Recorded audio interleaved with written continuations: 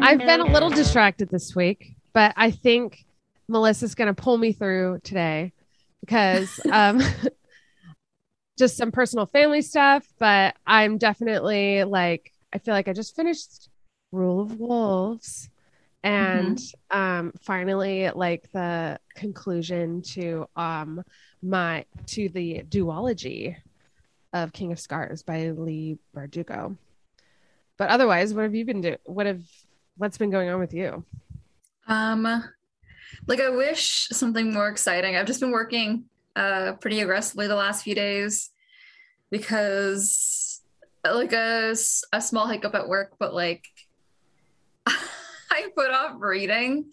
I didn't put off reading. It was just like at the end of the day, I was like, my eyes kind of hurt from the computer. I don't want to read. And so today I read the last like 200 pages of the book. I don't even know if I can say like the last 200 pages. If it's 200 pages, I don't know if it constitutes like the last. It's just like this kind of just like the second half of the book, pretty much. Right. Um, well, good, because that part's pretty fuzzy to me. So no, the ending is very clear in my mind. So the struggle is that I had started it and then an event, which we'll talk about more fully in a moment, happened. And so I had to put it down because I cried and I did not like it. Yeah. And I'm sure like I haven't told you yet what it is, and I'm sure you know what it is.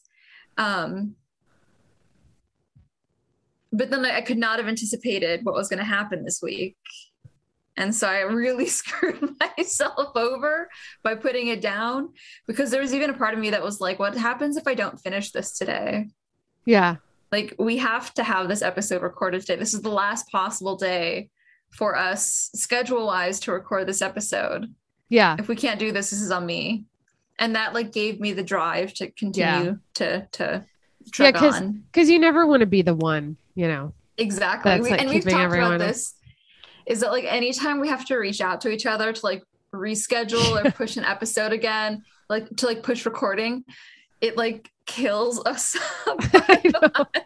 because we don't want to be the burden to the other person. Exactly. Like we don't want to be the one that's holding the podcast back. Yeah. Trying to think about like other stuff that's been going on in my life. Oh, Seymour. Okay, Seymour had a very big day today. So last weekend we had a Halloween party and he met some of the party goers. He did not enjoy it. He did not like that situation. No. He very aggressively asserts his own boundaries, which I respect him for. I heavily respect him for that. Yeah. Sometimes a little too aggressively, and sometimes when he's imposed on your boundaries and he's like, you're invading my space. And you're just like, well, you're on my lap. Yeah. I didn't put you there. Like, this is my lap. Yeah, this is my lap. You don't bite me. Yeah. I will bite you. I know Bunny does that. Yeah. But today he met some new people. He did not bite or scratch anyone. He just sniffed them, nuzzled his head a little bit on them, and then went on his way. Yeah. He was a very big boy. We're so proud of him. Oh, Seymour Butts. I know.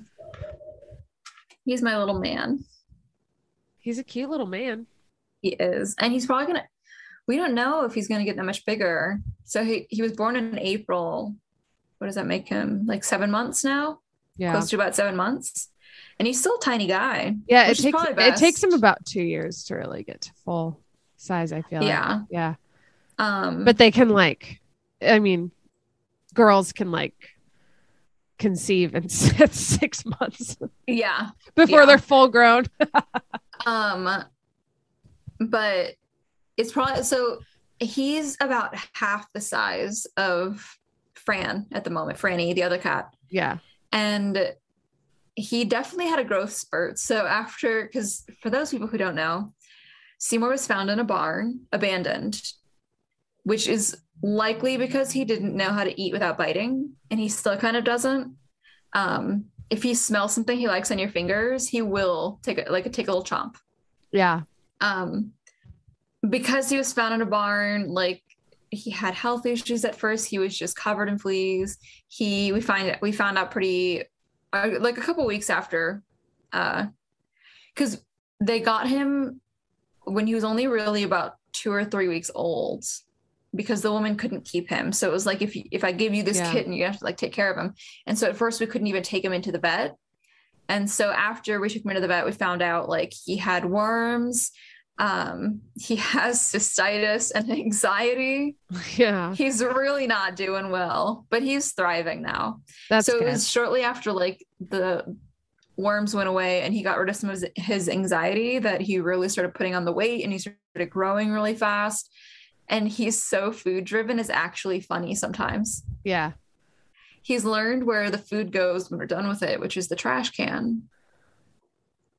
So if you open the trash can, if you open the trash can while he's over there, he'll like stretch up as tall as he can go and like put his arms and his paws on the edge of the trash can and try his like darndest to look inside, because he knows that there's just like leftover food in there. He's a menace and I love him. Yeah, we have these like poles.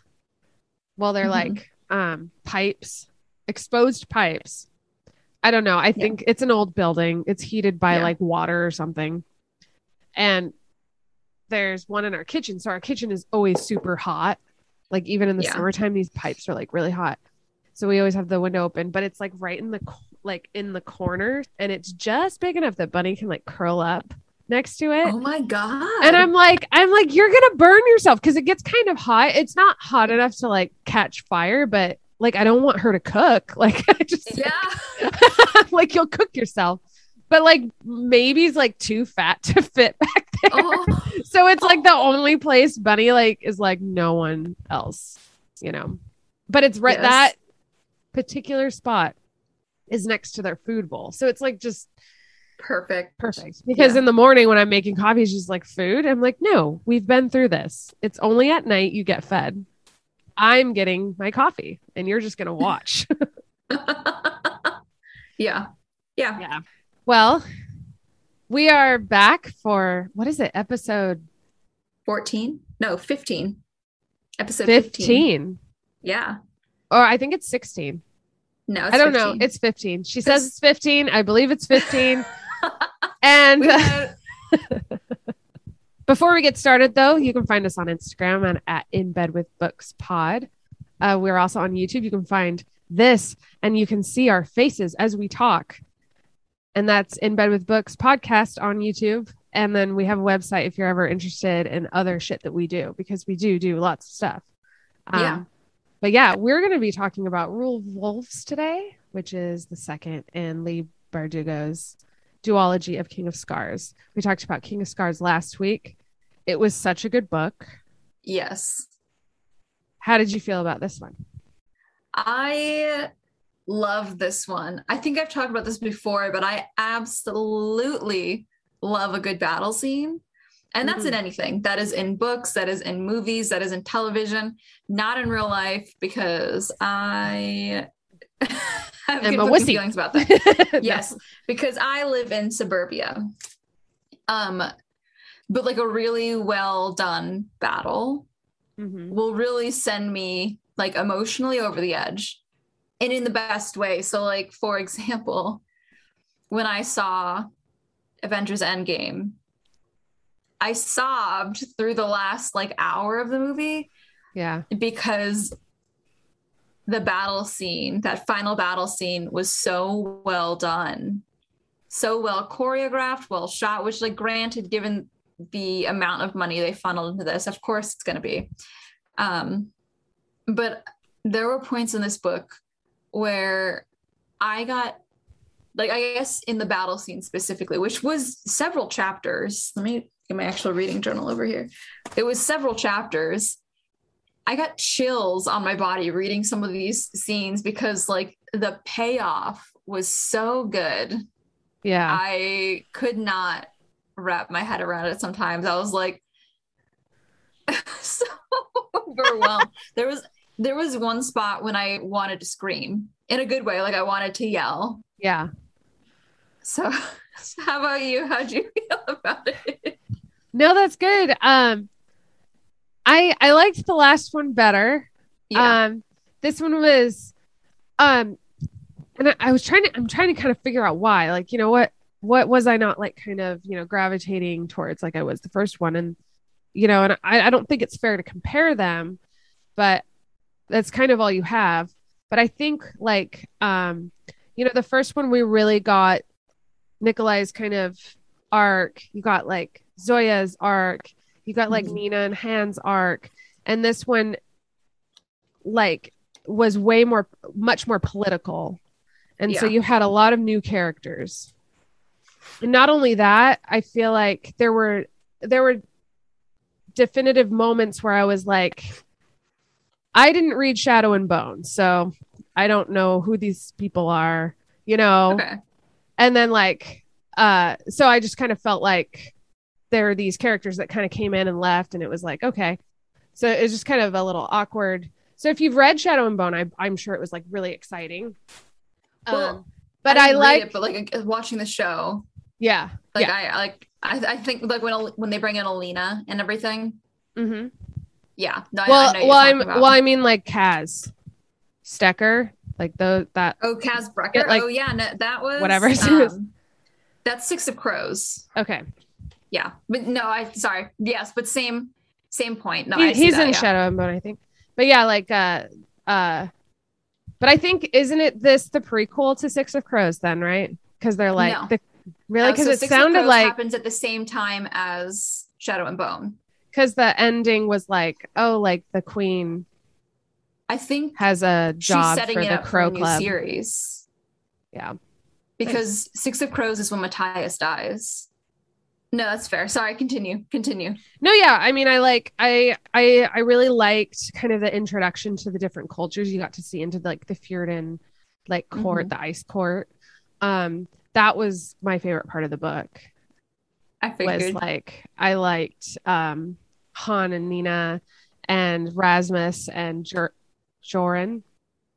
Jace. Joran. Who's Jace? Oh, that's something else I'm reading. Sorry. They're kind of like the same character though. Like, it's very No, that's fair. It's like Doran. It's like when my grandma calls me all the other names before my own. Yeah, exactly. Exactly. Yep, we're getting there. You got there. Yeah. I'll get there eventually. Yeah. That's what she always says. Yeah. That was fun. It was really cool. I loved the opening scene with like Queen Maki and like all of her consorts and like the guard and everything. Yeah. And like their culture is like, or her concubines, like their culture is like really interesting. She had like male concubines and like she's just super cool. And then she ended up being kind of not terrible. So fun. Yeah. Yeah. Yeah. So there was just like so much more to the world that you got to like see. Yeah. Like you got to see like all of these, because at first you just see the convent and like what they're doing to Grisha, but then you see what like the Shu are doing to the Grisha, and it's just like compounds. So it really like contextualizes that it's not just a fight for Ravka, but it's a fight for the only country that Grisha can find like sanctity in. Mm-hmm. There was one line, I think. So this time, instead, I actually marked some of the pages so that if I wanted to, I could reference things. Gonna be honest, though, I don't remember what everything is marking because some of them I made last week before I took my extended break. But there's a line that Nikolai has where he kind of just like point blank says, if Fjerda wins, it means like the end of Grisha, basically, because anybody who's Grisha is going to be rounded up, put to trial, and then tortured or given to the Shu and tortured a different way. And that was when it really put into perspective for me, like, holy shit, like the the amount of lives that are on the line, because it's not just then the lives in Ravka, it's also the Grisha that are hidden everywhere else in Ketterdam, in Fjerda, in Shu, that are trying to just get by. I thought you were gonna like the Ice Court definitely, because I was like, it kind of then has that both plot lines are feeding both of us. Yeah. Yeah. Because it had like the battle shit that really gets my blood going, and then it had the court intrigue, the kind of Nina navigating and orchestrating Rasmus and Hana. Yeah, and her like going to try and get like steal something from Jarl Brum's office and then finding Magnus, and like that was really cool, and then running into Joran. It was like that was really fun. Oh my gosh, the conversation she had with Joran was so sweet. And then the progression from realizing from him basically confessing to being Matthias's killer to the very end, when he kind of can only seek solace in her for those tiny moments. Like he's helping her, he's protecting her in a way. And I think he knows a little bit that it's not just that he's protecting her from like Jarl Brum's like ego games, but she basically confessed to him who she was, and he didn't say anything when she attacked him. And then she got the bone. I had to read that part multiple times because I was like, wait, that didn't just happen. Like I reread what she said, and then the line where she's like, his hand covered my hand at the dart so that people wouldn't know who she was. Mm-hmm. He knew who she was because they knew that the bone render, right, that the mythologized girl Nina Zenik was the only one who could do that, and that Nina was the one that loved Matthias. Right. And so I think also in that moment when he realizes just like how angry she is about Matthias's death, it proved to him as well that Nina didn't like put a spell on him. She didn't trick him or anything. Like they loved each other. Yeah. And that's when like Jarl Brum's, I don't know, like brainwashing broke. Like that kind of like institutionalized kind of thinking that he'd instilled in the Driscoll broke for Joran. Right. Yeah, because he was kind of on the brink. Yeah. Like it's as he's confessing what he believes to be his sins. Yeah. That he's like, wait, this isn't a deathly witch. This is a woman who's shown me compassion. Yeah. And has a purpose. Like, yes. There's so much in this book. Yes. Okay. Sorry. You're so excited. I know. Well, I finished it a little over an hour ago. Yeah. It's still fresh. It still is all fresh. Oh, this is something that I did specifically want to bring up, because last time we had talked about the scene where Hana and Nina are tailoring Hana's face to look masculine so they can sneak in, right? I had brought up that like I'm not sure where the line was, but like I didn't know how much of her crying when they tailored her like that was like gender dysphoria, but I did know some of it was like, this is what my father wanted. If it like, how easy would life have been if I'd just been like this? But we find out in this book, like there is a large amount of gender dysphoria for her. Yeah. It's not just that she wanted to like make her father happy. It's like that felt right to her. And the fact that she gets like, Bardugo really had me going there. She really convinced me. I was so sad. I was like, of course one of them has to die. They're gay. We can't have anything good when it comes to that, because one of them always has to die. I was definitely like, when Rasmus opened his mouth at the meeting, I was like, yep. I also knew Han didn't die. I was like, she couldn't have died. Something's going on. When I think it was Zoya points out, like, I think it actually might have been Nikolai, but Rasmus like reached for Nina's hand and Nina like retracted. And I was like, that's interesting. Rasmus wouldn't have done that. Because Rasmus would have, like, the real Rasmus would have seen her as below him. He wouldn't have done that in a court like that. He might have on the ship. So, like, when they were on the ship together, when it was Nina's point of view, that made sense. Yeah. Because I was like, of course, Rasmus is, like, high on his win over Broom. But then I was like, oh my God, she's alive. He's alive. Yeah. So I absolutely love that Nina got her happy ending. And I love that Zoya's comment in her head is just, the girl can't stay away from Fërdin's. Yeah. She's like, the food is awful, but yeah. I like too that you don't really get a lot of what's going on in Han's head. Only just kind of like earlier, like throughout the book, you kind of just get Nina's take on it. And as she's like getting dressed up and like puffed up for court and stuff, like for what is it called? The thing. I forget what I think it's it's called. the Heartwood. Yeah, the Heartwood. She doesn't really express very much about it. She's just kind of doing it for duty. And I do think there's like a lot of she's kind of taking on a bit of Nina in that way of like acting, you know? And so that was kind of cool to see them kind of like this kind of like silent taking on of like the person you love without like actually expressing it.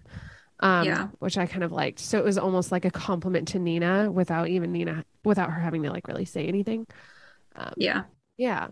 Well, also like Nina not knowing if like she likes it or not. Like she was just like, for a while was just like kind of was sold on it a little bit. So this is related, I promise. I had mixed feelings about her mother, Ylva.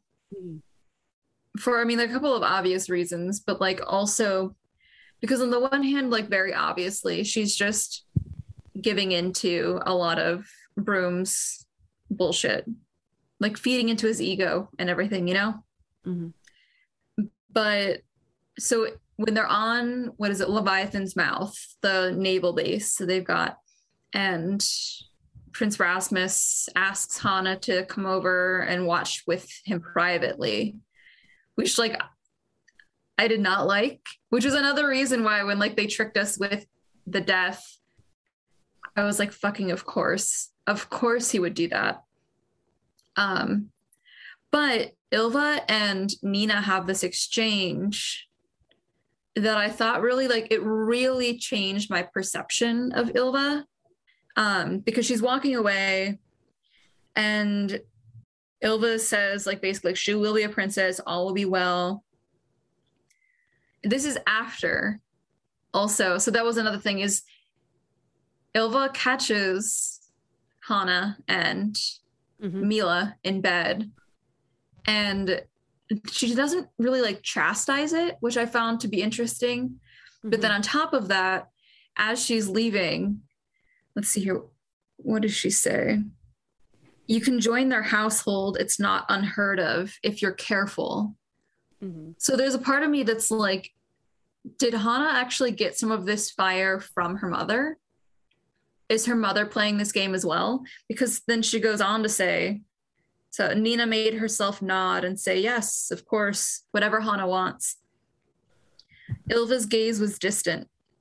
What we want for ourselves and for our daughters has never been the question, only what we can bear. And so that really got me to thinking like how much of Ylva and her kind of like, I'm the wife of the greatest general in Fjerda at the moment. I have to be the perfect Fjerdan wife is an act. And how much of herself does she see in Hanna and the fact that she just wants to be happy. She doesn't care that she found them. She just cares that she's potentially endangering herself. Right. And she doesn't try to separate them even. She's like, you can go to live with her, just be discreet. Yeah. She's just like, wants her to be safe. Yeah. And that's kind of her, like the role of Fjerdan women is very much to be able to survive. There was definitely a strong theme of like, well, we do this to survive. Hmm. Um, and I really liked that particular exchange because Yeah. it showed that she's not as dumb as all that, Yeah. Il Yeah. Ila or whatever. Like she knows that there's like we all have our things that we need and want Hmm. that don't like go along with this like life.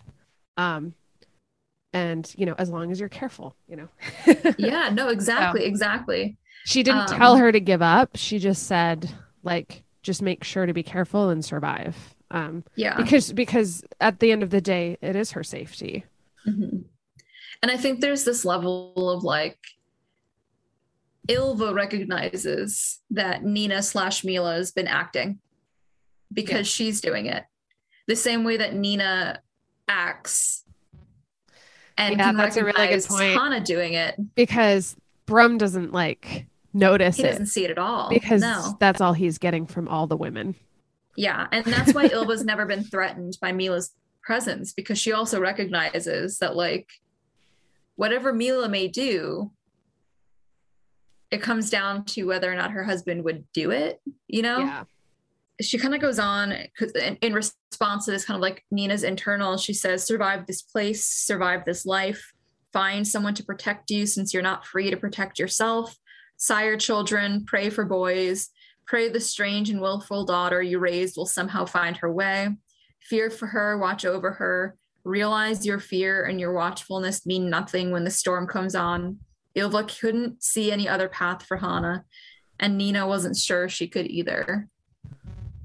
So that's like that acknowledgement from Yeah. Nina's point of view that like visually the way this scene is even set up is that kind of like Nina and Ilva are standing next to each other just watching Hana walk away.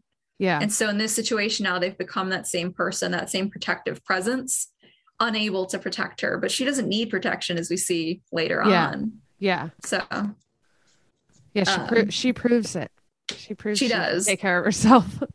I love that whole exchange. And I love that it's placed at the very beginning of the battle about to Mhm. commence because it's about to be like a very dark scene with Zoya just like decimating that Mhm. army, that attack. Um, and so there was something very almost heartbreaking seeing something that gentle just beforehand. The kind of like the dichotomy of Yeah. those sides of it was really touching, in my opinion. Yeah. Yeah. I would agree. I'm so glad that they got the happy ending. I know. It worked out really well. I mean, Han was just like, this is the only way forward. Yeah. And she was able to just step right into it because it was so natural for her too. Mm-hmm. And she And I think practiced on some tailoring. level, yeah, I think, well, if she hadn't been practicing on herself, it wouldn't have been as effective, but it worked pretty well. Yeah. Um, But I like that she was like, what did he say? Like something was different, like his jawline or his it voice was was his lower. lips. It was Yeah. his lips Oh because yeah, his lips. Because remember when Nikolai, she was like, keep the lips. leave the lips. Leave the Yes. lips. Yep. Because Nikolai is like, oh, that must be King Rasmus or Prince Rasmus. He's of average height for a Fjerdan man, except he's got rather full lips. Yeah. Yeah, and I was like, that's an interesting point to make there, Yeah. Nikolai. Yeah. Also, I'm pretty sure Joran knows, I hope he does because if he's the bodyguard, like he can just be like their bodyguard. right? Yeah. And I At the love very that least, he's gonna find out. I love that like they were thinking of like, oh, like I'll change my name, and Yeah, like it'll just like be this new identity, which is like really cool. yeah, Yeah, that was nice. it was. Happy ever after. I know, and she like deserves it because she had a really rough going, Yeah. emotionally speaking. Well, not only that, but he gets to like Han gets to like decide what happens to Jarl. Yeah. Like I kind of like that. Han exiled Jarl Broom. Yeah, her dad. Yeah. Yeah. Yeah, that's fun. Yep. That's poetic justice right there. It is. Cuz Like, cuz she did that or he did that to her no, at the 100%. fucking Like, convent. Like, and yeah. then also he looked Jarl Broom in the eyes and was like, I think you should go away for a little while. Yeah. Yeah. Like the absolute Condescension. confidence that was just like waiting in her to say shit like that. Yeah. Uh, Like so happy for her. now she gets to be condescending to him. Like, Yeah. God. Because even Rasmus never could. Yeah. But I love, yeah. Hana could. Rasmus really set up that moment for her really well. Yes. Because he's just kind of this like like in and out kind of character that's just kind of like he doesn't have any real personal power. no, yeah. And all he needed was like confidence and yes, Brum put in his place, you know. I think that was one of the kind of recurring things that I really enjoyed in this is you've got like Nikolai, who's a bastard and commands his people, even though some of them actually believe he's a bastard, command his people with more surety and more confidence than Rasmus can. Rasmus can only hit his servants, his subjects. That's the only place he knows power. Yeah. But then Nikolai, but like Zoya knows true power. She has true power, but Jarl Broom only has it through like an anti-Grisha sentiment that he's been seeding as opposed to something in himself. Yeah. Yeah. And so I love that kind of like the play on where true power lies, whether it's in bloodlines or people. Yeah. I liked kind of the way that kept popping up. Yeah, exactly. Yeah. Yeah. Sorry. No, you're good. You're good. We can pivot a little bit. Yeah. I just keep thinking about the final battle. Yeah. So I feel like I need to get a little bit of that out. Yes. Go forth. Okay. Gotta get myself situated. The point where I really did my like battle cry, as in like not like a scream, but like my battle cry, like I cried. Yeah. Was when like literally the line where I should have marked it. I didn't mark it. It's at the end of the chapter where Zoya has saved Nina. They jump out of the wall and she says something along the lines of like, and Zoya became the dragon. Yeah. Zoya released the dragon. And then I cried, like tears fell from my eyes because you've been waiting for that moment for her to like open the door. And I love that the door was just the acceptance almost of intimacy, of like a deep connection with people. And that's what she's been so scared of from the beginning. Yeah. Because time and time again, she's been shown that it's not necessarily that it's a point of weakness, but that it's a point of instability and insecurity. She wants to know that she can control the situation, that she can save everybody. But to even attempt to do that, you have to know people. And you're not going to be able to save everybody. And so like that whole, the unraveling of that thought process for her that led into like them falling. And then I think it was like the catharsis of then her turning into the dragon in that part made me cry. Yeah. And then they jump back to, because I also love the way the battle was written, where you get like the multiple points of views and then it's jumping. I love battles that are written like that. Yeah. Because then like you think Nikolai's about to die, but you know she just turned into a dragon, and so you're like, it's fine, she's gonna show up. And then people start kneeling because Nikolai, they think their king's about to die before their eyes.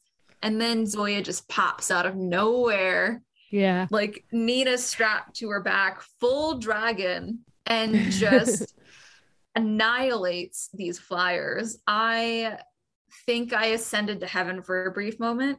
Yeah. Just the sheer like euphoria of her doing what she needed to do, of her doing what she felt like she needed to do, like protecting her people. Yeah. Yeah, It because was so good. I think a lot of Zoya's battle has been how to go about that. Yes. And like you just explained with Jarl Brom, it's not going to be necessarily being the general, or Yeah. like you can do a lot of good there, but it only begins and ends with the king. And yeah. Well, no, like that's that position. not what gives her power. Exactly. She is that. Yeah. And so realizing that it comes from yourself. Mm-hmm.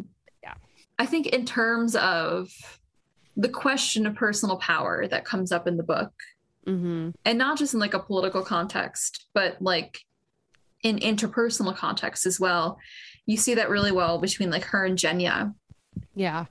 I think it has this, their relationship has this really beautiful way of showing the lengths that you'll go to like protect the people you love. Because when they find out that the Apparat has Nina, Genya finally just says, she's like, I can't be the only one. I can't be the last one left. And so it's not even the fact that David died, which is the point that I sobbed and had to set down the book because of the way that they described like finding his body. But the fact that David died at the beginning of a war that could potentially cost her the rest of her friends, at the same time that the Darklings come back and is a direct threat to Alina, the only other friend that like is not within their group immediately. That was the moment I think that was essential to Zoya breaking down and finally opening the door, was the moment Genya like decided to say it, because they'd been feeling it. They knew it. Even like Zoya has moments throughout the entire second half of the book where she talks about like she wanted to tell Genya how much they meant, or she wanted to tell Nikolai how much she missed him. But she's so scared that if like she says this stuff out loud, that it's somehow going to make it real, as if it's not real just through feeling it. And so I love that moment between them. Yeah. Because Zoya needed it. Like the moment when she gets called daughter on the mountaintop, where she's like, I didn't know I needed that. And now suddenly I can't stop thinking about it. Yeah. Yeah. Well, and a lot of this makes sense that she would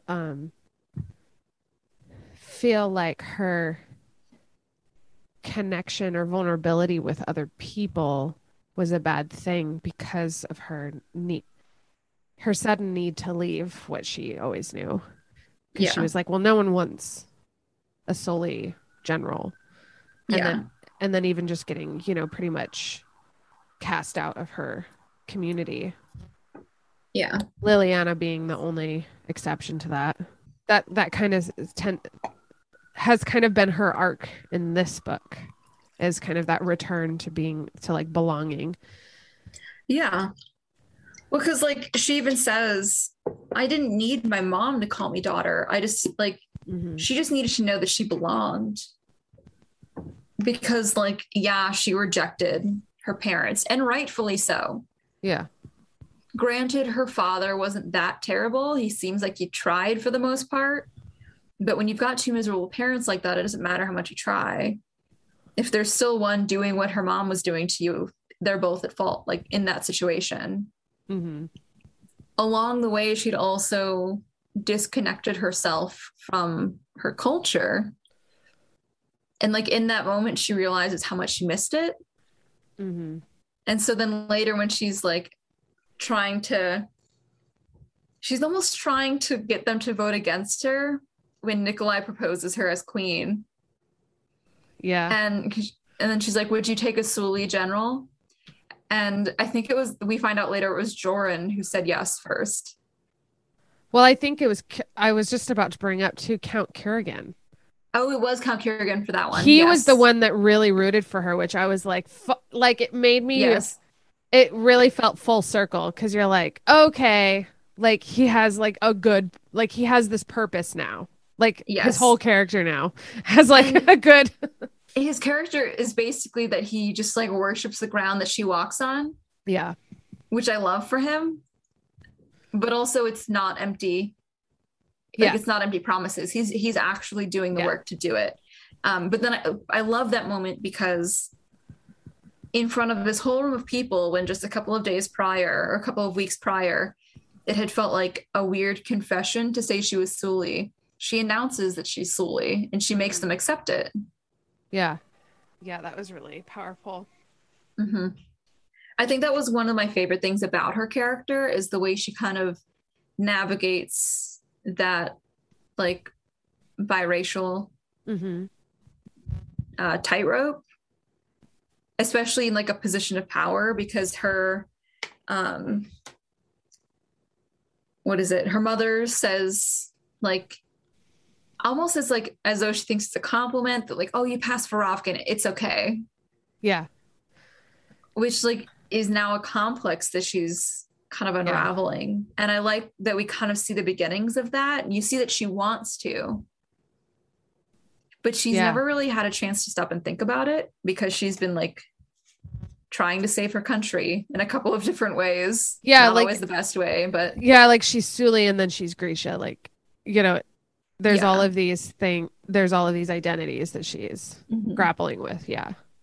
And kind of like instead of rejecting them all and just being Zoya, she's recognizing that all of them make up being Zoya, Yeah. which I love. Yeah. Yeah. I love, oh God, I was gonna write it down, but I forgot. But towards the end of the book, Nikolai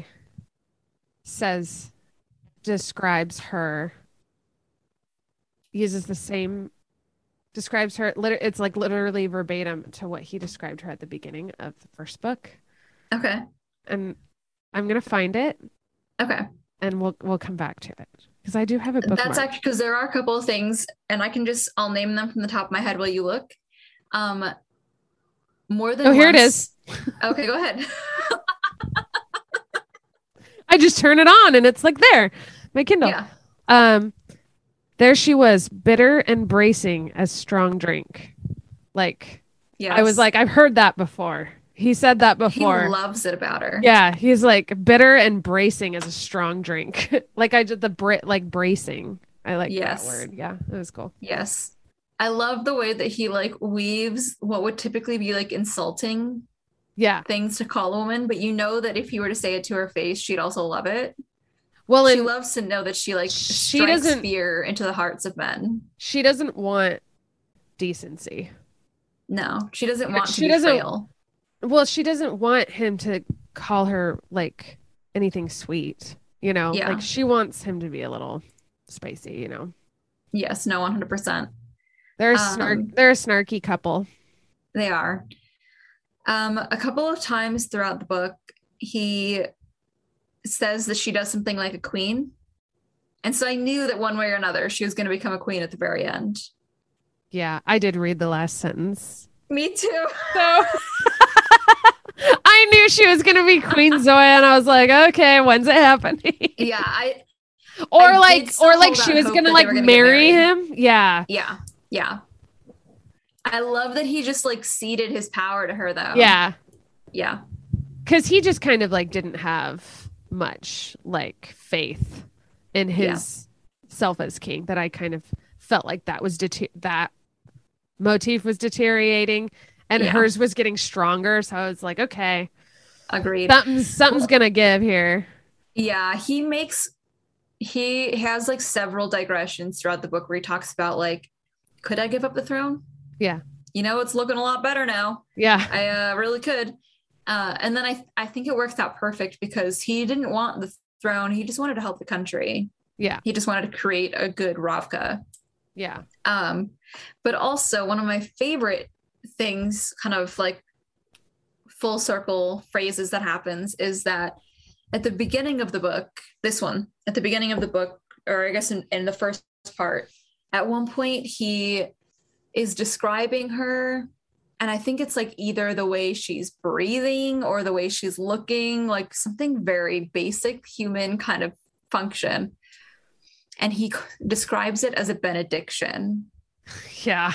And I love that he uses that phrase because, well, aside from like the very obviously like, no, you're definitely not in love with her, Nikolai. Like this is before they've admitted it to themselves even. But later when they're alone at the city hall, after he's like handed her the crown, basically. Yeah. He kneels in front of her and she says, he knelt in front of me like a benediction, as though like in benediction. Right. And I was like, just use the same. Yes. You guys are killing me. That was, they both just love each other so much. Because even when he tried to propose to her underneath, they like at the bottom of the airship, her denial isn't even like that she doesn't like him. It's basically just that neither of them like thinks they're good enough for the other. Yeah. Because they both like, how does she describes him when she's flying back to him as a dragon? As this golden presence. This like, he's just this shining golden boy. Yes. And she's like, she's not flying to the battle. She's flying to him. Yeah. I'm sorry. It's so good. It's so good. It paid off so much better than I could have anticipated. Yeah, it was a very well written battle because, like you said, there was like a lot of different point of views, which is really the only way you can read a battle. Yeah, and stay and stay for the show. You know, it's like I have to kind of see like, you know, because you kind of got a little bit of like Locust and like them, and then you had Zoya, and it started with Nikolai and you and Genya and stuff. So it was like you kind of got like the ground, you got like the sky, then you got like kind of hovering above the battle, like you got like these different like levels of, and then you had the from the was it the Leviathan, like you know, through the scope. So it was like you just had a lot of different, it was very Shirley knew how to play the angles. Yeah, very well. And I like that we never really have to read anything repeated. So it'll be like one point of view drops off at the like arrival of, or the first release of the demon, getting rid of the bells.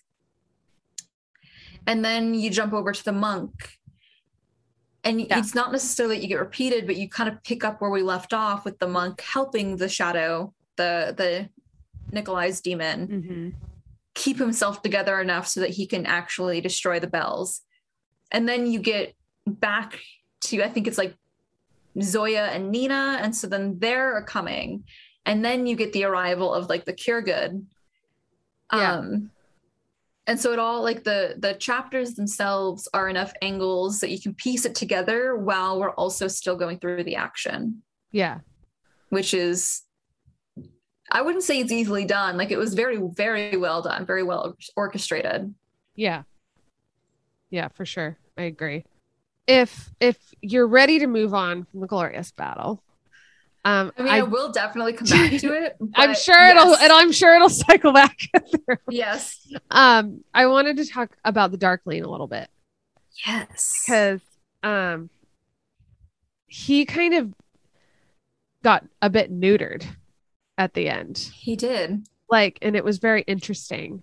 She Bardugo, like very much, I was trying to find the right word and then it just came, the neutered. I think I was like, is he becomes like humanized or infantilized or just like emasculate. Something is kind of stripped down and he doesn't seem as scary as he was. And it's not to take away from it's not to diminish what he did, but it was something about how lame he ended up being, this vessel, you know. I fully agree. It is very anticlimactic. Like, you know, the very name, the Darkling, like, it sounds like a very imposing force. and he kind of just whimpers at the end. It's very I think like, well, I think Nikolai made this point kind of early in part two of the book, but the Darkling really didn't know what he was going into. I'm not sorry, not in part two, but in the like leading into the battle.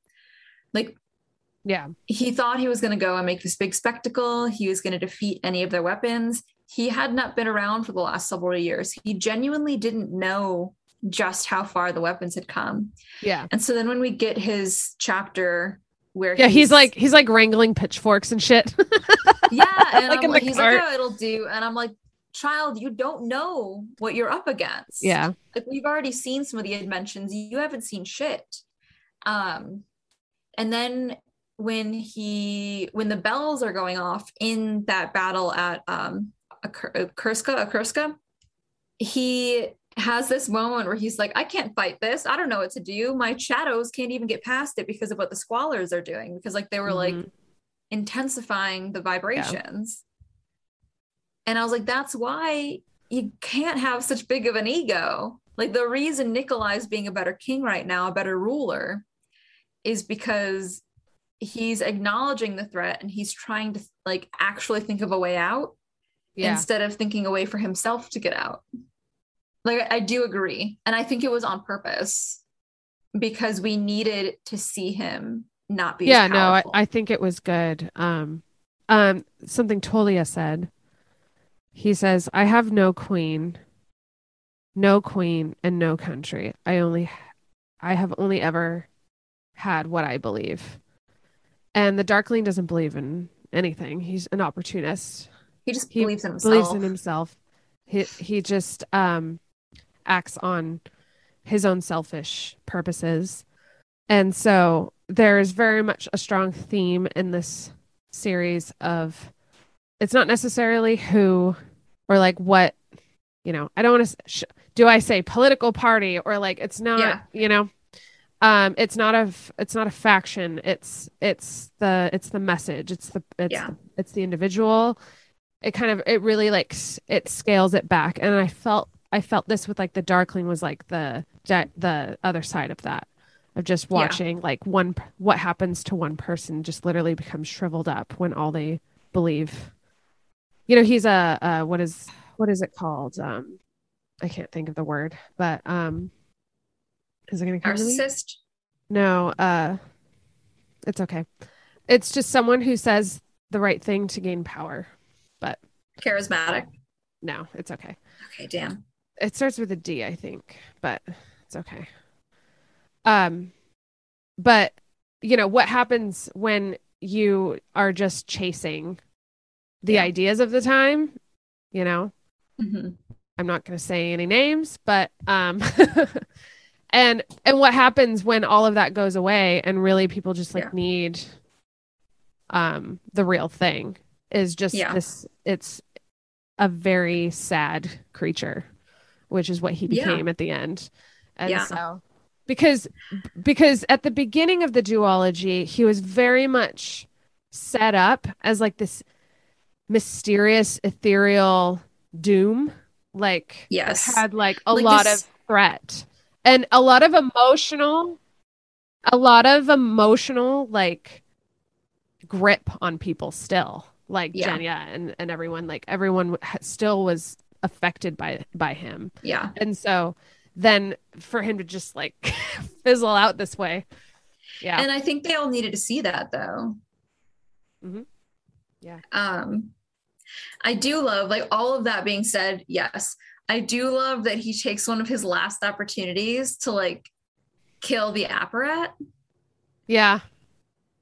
Because they're all like, how did he even get in here? Like Mean Girls, when they're like, he doesn't even go here. Like he doesn't have power. Yeah. Who did he slip past to get inside? And then he's just like, they can see him like moving his hands and his sleeves to make it look like the apparat is like vomiting shadows. Yeah. And I'm like, that's the perfect ending. Because literally the last time we had seen the apparat when Zoya's like just tell me how you're even still alive. Honestly, Yeah. like, how have you survived this long? I have written that in my notes multiple times. I'm like, why has nobody killed him yet? How is he still breathing? Yeah. Because he changes his shit all the time, his loyalties. Yeah, like I like it shows how everyone else is growing. Like Zoya's noticed, like realizing how like unthreatening he is. Like Yeah. they're realizing that he's not as big of a threat as it goes on because they're getting stronger, you know. Mm-hmm. They He was get just a stronger and he gets cockroach. weaker. Yep. Yeah. So I think like the only other kind of thing I noticed was like just kind of the theme about like weapons and Yeah. like Nikolai talking about you know he's an inventor. Someone like pointed out, oh, you're like the inventor of weapons, and he says weapons of war, that has been a necessity, not a calling. And Mm-hmm. like he's always done it very reluctantly. You know, he's always like, when does it end, when does it end? And it really reminded me of like the Cold War. Yeah. It will get to a point where it's just going to be kind of a standstill. Yeah. Not that it's kept us away from proxy wars, but Yes.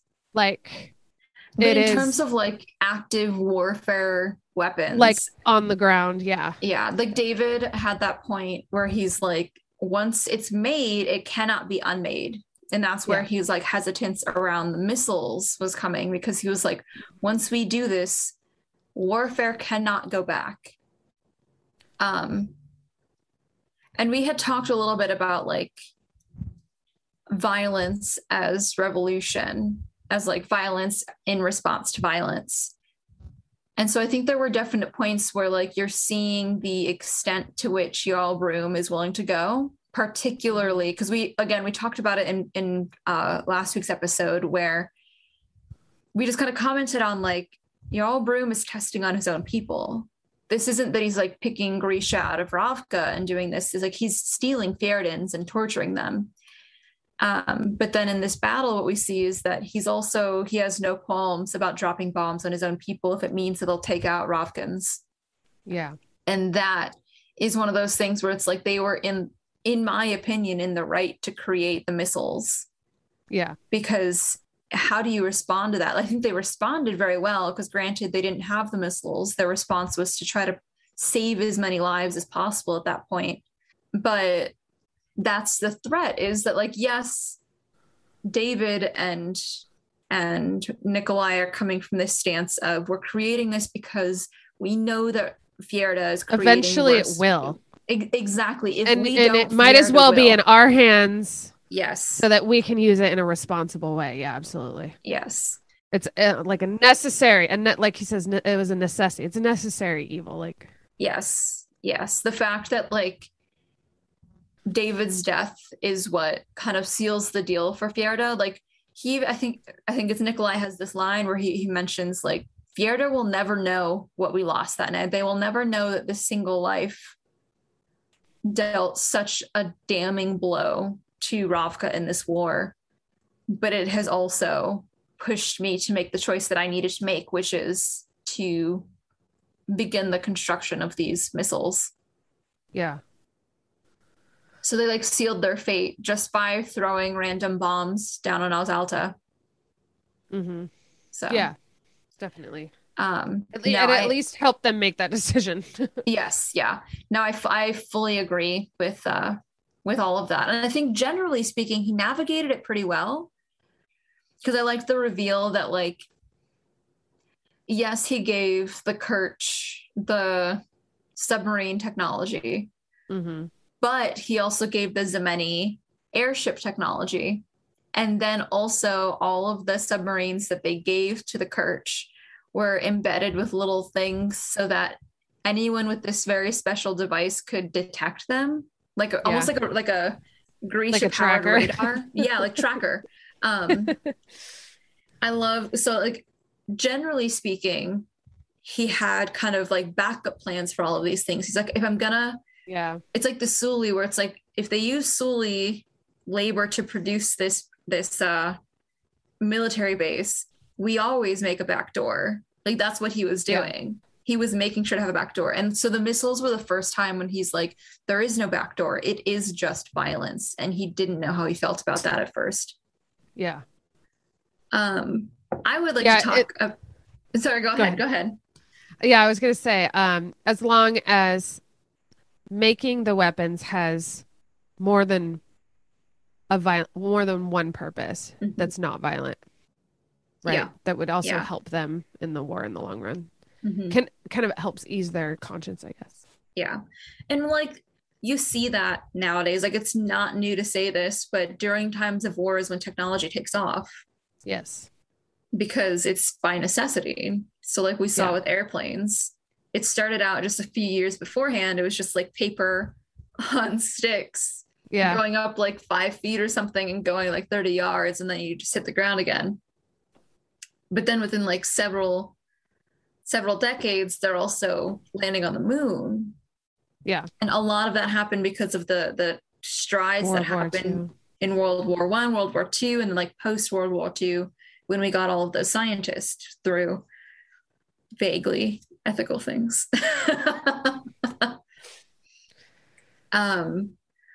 But Magnus Opier, I loved his little subplot. Yeah. I think there was a kind of like seesaw between Zoya and Nikolai in terms of parentage and like navigating that parentage, because you've got Zoya who knew her real parents and was highly dissatisfied with them and found like figures elsewhere.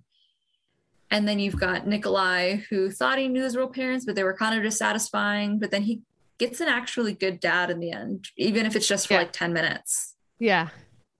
And I think that's another part that ties into like the theme of personal power versus political power kind of stuff, because he could have had a lot of political power if he'd joined Fjerda and been like an active player in that undermining.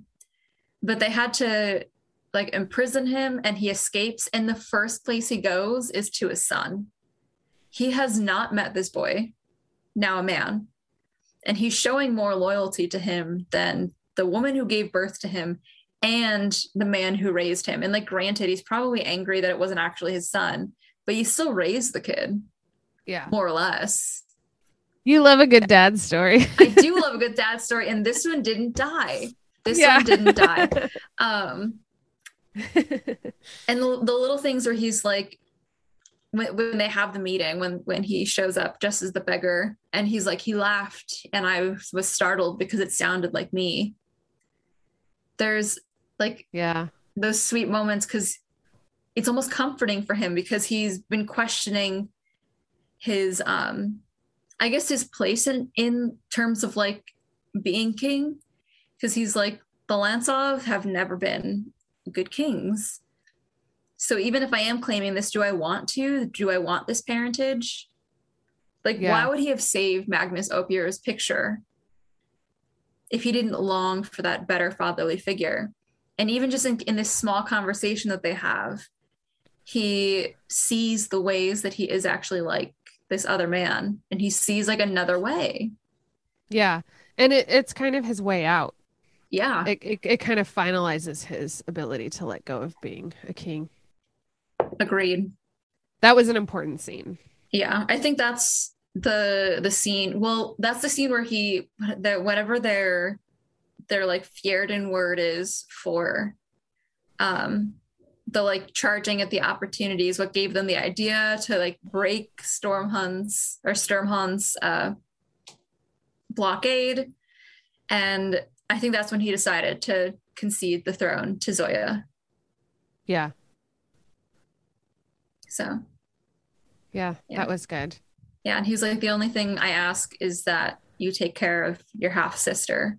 Like, that's such a small price to ask from Nikolai. He would have done it in a heartbeat. If he'd given him enough time, he would have offered. Like, yeah, exactly. He's such a golden boy. Yeah, he's a golden boy. He is. I like that. Like, Zoya needed to be put forth, and he needed to like step back. Yeah. Or like sit back. I think I kind of that's liked that. Like he was like giving her room. mhm. Kind of a side note, but my sister's writing her dissertation on like women in uh clergy Mhm. and how there's just not very many women. Yeah. And she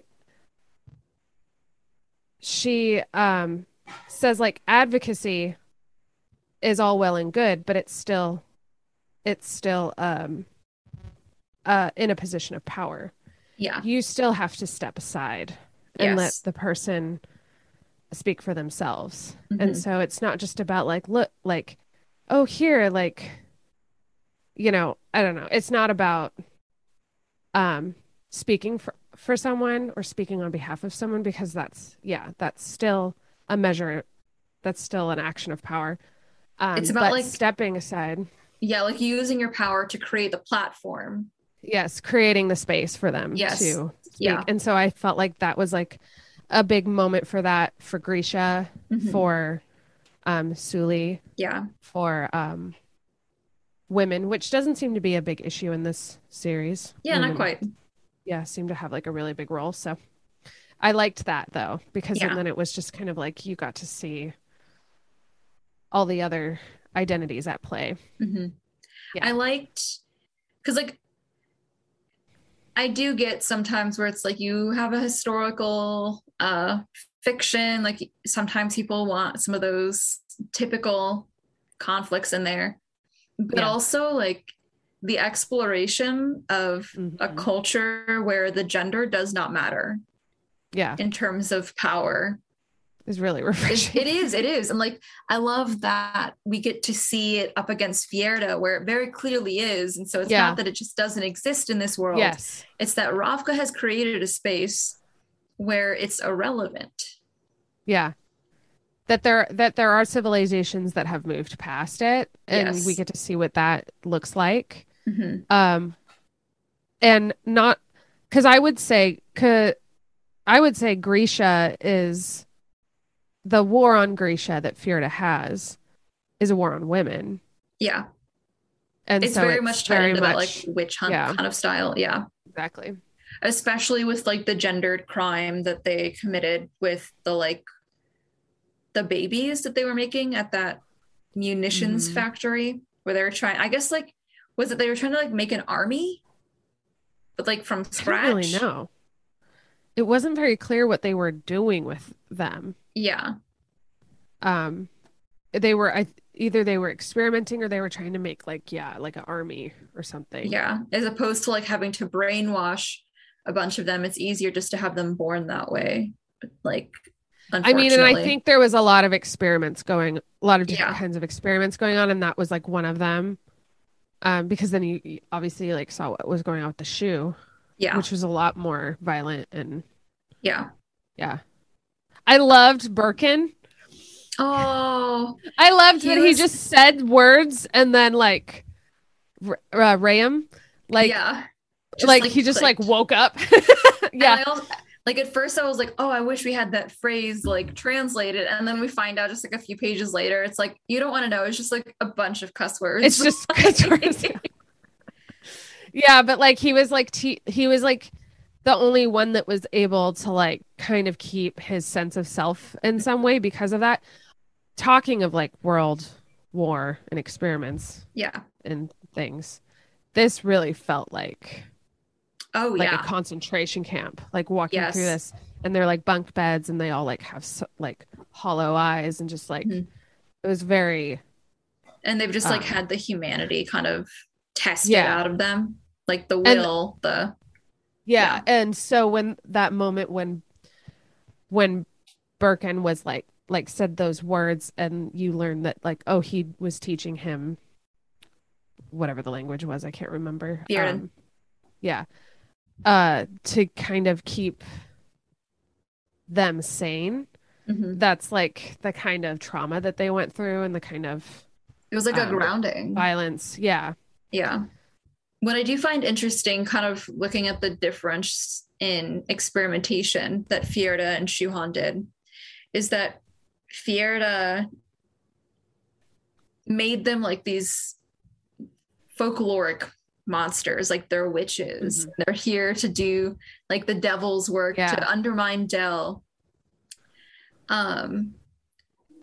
Whereas Shuhan, where generally speaking, Grisha are accepted. It doesn't seem like there's too much conflict there. It's more about wielding what they have. Yeah. But to make them into weapons. But that's what I mean is like, instead of like it coming from like a cultural institutional place of hatred, of creating like this folkloric monster image that they spread around, they literally turn them into monsters. Like one of them has horns on his head. Another one, I think Rayam is the one that had like pinchers. They've all got wings. And it's not just that they've been like adhered to them. Like it just is them now because of the amount of like fabricator kind of warping that they did on their body. Yeah. And there's definitely how do you say, like, Big Brother situation going on. Yeah. That's the only way I can think of it, of just like a very totalitarian society that's like, oh, they volunteered. Yeah. And then using their powers to militarize them. Yeah. So the common people probably don't even know that this is going on. Oh God, no. Yeah. Because it's all secret. Yeah. It's like, I remembered the word that you're trying to think of earlier. Demagogue. Yes. Thank you. Yes. Good girl. Good girl. It finally Demagogue. came. It finally came. Demagogue. Yeah. Demagogues. Just, that's, I'm not going to lie. Demogorgon was in my head for most. Yeah. Yeah. Yeah. I learned what that word was when New York or New York Times or whatever called Trump that. And I was like, okay. Yeah. I get it. You're like, to the Google. Yeah. Yeah. The Google. No, I agree with that, especially because of the way that it unfolded after Queen Latifah like showed up and caught them. And then Rayam has the line where he's like, well, nothing's going to happen. You think they're going to like charge them? You think anything like any kind of justice is going to happen? And then Mayu is like giving her testimony, and she's like, at some point I started crying and I just came from the beginning, and she's like laying out all of their crimes. And even though the now queen can corroborate it with like Dr. whatever his name is, where he's like, well, actually your daughter said that Ares should have the throne. Nothing happened to Makai. Yeah.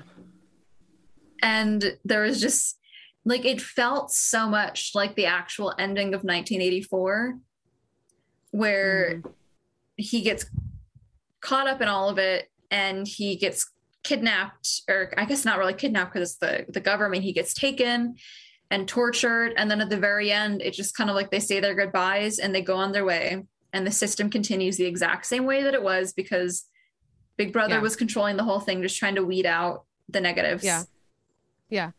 It's kind of the same thing with the Darkling and Queen Maki is that they just become neutralized. They don't really get defeated or crushed, but they just get muted, or muted is a really good way to say it. Is like they're still there.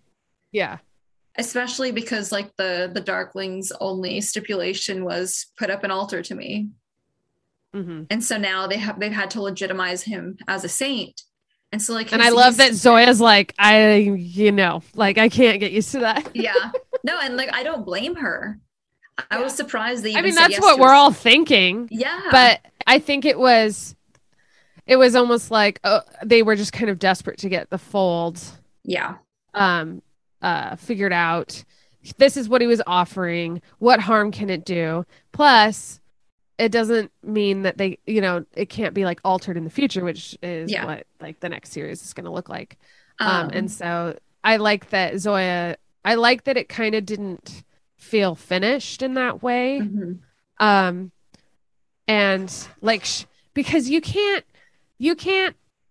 can't imagine Zoya just being okay with something. Oh God. Everything, no. Like she needs to kind of have like, she needs to be against something. So I'm glad that it was just like, she's like, it was just like Zoya just couldn't get used to this. Like Yeah. she's Well, sending she's sending them out. I don't blame her. Like, for all intents and purposes, the Darkling has not been defeated, and now he has like ultras rising up. Like, Yeah. it might be a little bit easier to tolerate his new sainthood if she also knew he was dead. Yeah. Yeah. Like, yeah, eternal torture is great, but wouldn't it also be great if he just wasn't another threat? Because they thought wouldn't they come killed him back, before. Yeah, like they thought they killed him before, and he didn't die, and now they know they haven't killed him. He's just kind of like sitting there. Yeah. Waiting. Essentially, Like he does. yeah. That's because he talks about that all the time. He's like, I can wait another eternity. I've done Yeah. it once before. Yeah. So, for a book that was like, I guess, like for a duology that was so kind of heartbreaking for the first one, like the first one, it felt like everything went wrong. Right. And then, especially even the first half of this book, because the Darkling got out, David died, which I guess we can get into that a little bit, but like the scene where Nikolai walks up and Genya is just like, I can't find him. And she's just like, kind of insanely like digging at these rocks was so, it was like too real.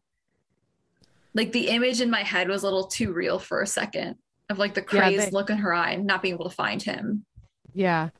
They definitely, I mean, I know it was like their wedding, but there was definitely like, you know, at the beginning when they're like, oh, the way that he like looks at her and he like, oh my gosh. And then they find his journal. His notebook of like ways to help Genya know that I love her. Ways to like, yeah. Compliment. Oh smile, my God. Hair, eyes, this. And I was like, if a it man was so made this, and then the fact that Genya could just put it on his pyre was because it was such a personal thing. Yeah. And if I found something like that, I would almost be like, oh, like even I, you know, if it was about me, I would almost be like, oh, I'm not supposed to read this kind of, you know, a little too personal. Because Zoya makes that comment when she's watching Genya throw it, where she's like, I feel like I shouldn't be watching this. Yeah. But they like set it up that morning of just like, oh, they're just like so sweet. And I just had this feeling. I was like, God, I hope nothing bad happens. Same. And I think he's the only one we lost, right? Right. Because and they really set us up well for this because David is just like barely speaks a word, sits in the corner and reads like, but you can see how doesn't speak a lot to everybody. But exactly. He's like the backbone. Mm-hmm. And then he has you get to see like this really new side of him. Mm-hmm. He's the fucking Ansel. I know. You know what I mean? Like I know. I'm gonna be able to pick out the one that dies so easily soon. Oh yeah. If this keeps going on. Yeah. Like I just like I'm like, oh, we're gonna see the red flags. Someone who's not quite a main character. He's too perfect. He's what everyone needs. He's like everyone looks to him for stability. The purpose. Yep. Yes. But then I think it's actually the scene after that where Nikolai follows Zoya to her garden. And we hadn't known until that moment what like Juris and the Dragon's phrase, Zoya of the garden, had meant. Yeah. But it's because the second that they like join her body and her mind, they know about her garden. And I think I actually liked that moment between the two better than the like under the airship, even though like under the airship, I had to stop reading for a second and like compose myself when I knew that what he was about to say.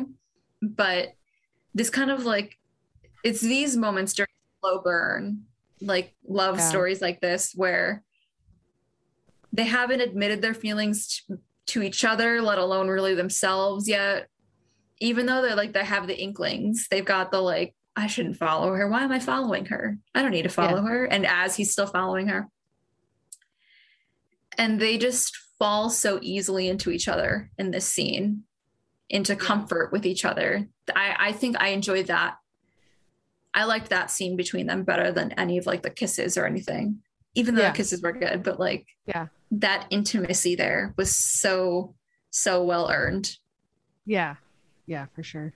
I think the book ended up being a lot happier of an ending, which was nice. Because the first one, I think we had talked about this, is that like the first one ends and I was like, I need a palate cleanse. I need to like something to make me feel a little better. Seriously. This one felt very satisfying for not only all of the characters, but Ravka. Which like I said in the last episode was kind of almost its own character. Of like, everyone's got to take care of Ravka. Ravka's what did you say? A hanged man. The drowning man. Drowning man. I think there's also this sense that like we're not going to be seeing some of these characters again. So like for Nina, we might, I guess we could see her in the same way that we saw like Alina this time around, where it's just kind of like she's in there for a chapter 2-ish. But it feels like her story's wrapped up. And so I think part of the reason it's so happy is because we needed like a happy ending for some of these people. Right. Well, and I'm interested too, because I hadn't read Shadow and Bone, and I know that Zoya is in it. And so I don't know like how much she was in it. She's like one of the main characters. So and then she got more in these books. So maybe, just maybe, Nina and Rasmus like have like maybe they'll have like a bigger role. I hope, because they're my favorite. I know. I love that like the defense, or not defense, but the justification that they've got for choosing a new name for Rasmus / Hana is that it's going to be a calling from Gel. So like basically like a political rebranding. Which is also perfect. And I kind of, because in my head I'm like, how are they going to explain this stuff? But I'm like, so basically what they've created is this story where like Rasmus and Mila have found comfort in each other after the death of like Hana. Which is also like a really sweet story. It's like the really death of sweet. Hana like gives him a change of heart, and now he's suddenly very sweet and he's compassionate and he's pro-Grisha. And like the political possibilities of that are endless. That would be fun. That would be super fun. I'm excited for that. For that potential that might not ever be read, but it'll be created in my mind nonetheless. Well, when her next books come out, someday we will have to cover them. We'll have to keep it going, especially because like I love hate that the constant thread between these is the Darkling. And so I would like to see him put to rest, literally. I'm kind of tired of him. And like we've only read the one, but it's like because we also know that they've been like you get their baggage as well, where it's like they've been dealing with this for their entire lives. Like I can't imagine. Like I support you, Zoya. I think you should kill him. He does not need to be waiting there in the wings for his next entrance. For sure. Well, I think that wraps King of Scars duology. I think it does. It was really good. I liked the world. And I haven't read Leigh Bardugo before, and now I have. Same. And I feel like she has really good dialogue, and it was a lot more political than I thought it was going to be. Same. It was a pleasant surprise. Agreed. And I love that, like, it seems like there's just endless stories to be pulled from this world. It's like I'm not surprised that this is the third series that she's written from the same universe, because it seems almost like there's just endless material in there. So I hope she, well, who is it?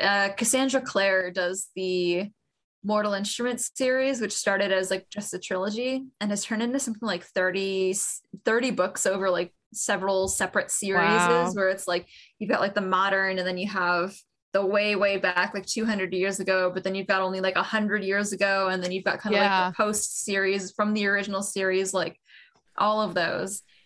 And I kind of hope that she does that with this, Yeah. like Bardigo does, because it's so rich.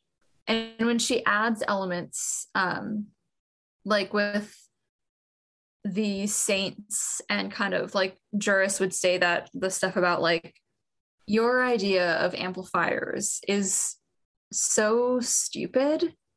You should be the amplifier. Like when he dropped that, it didn't feel like, what's it called? Like I think it's called a retcon, when like the lore in something is just turned on its head for like plot.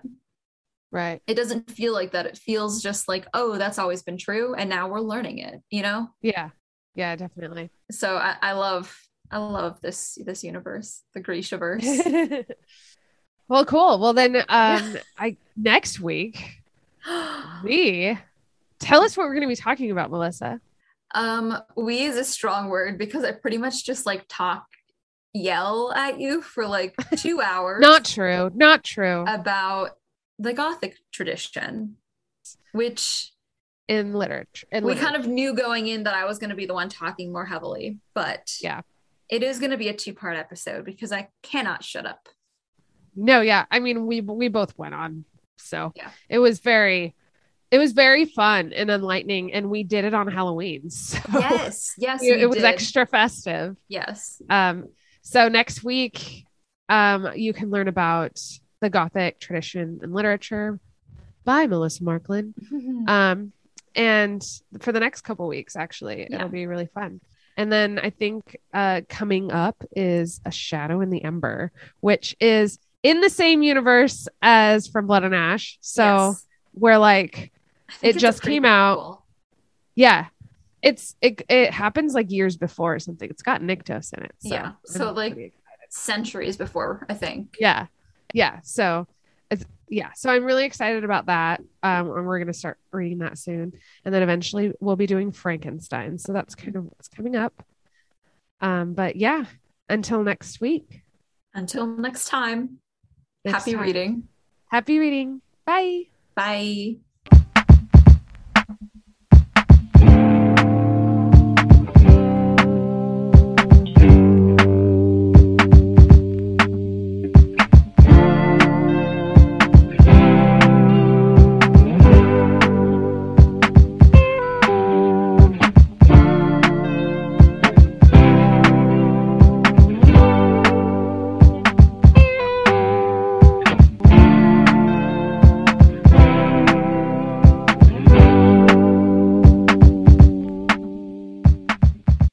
Sometimes a little too aggressively, and sometimes when he's imposed on your boundaries and he's like, you're invading my space, and you're just like, well, you're on my lap. Yeah. I didn't put you there. Like, this is my lap. Yeah, this is my lap. You don't bite me. Yeah. I will bite you.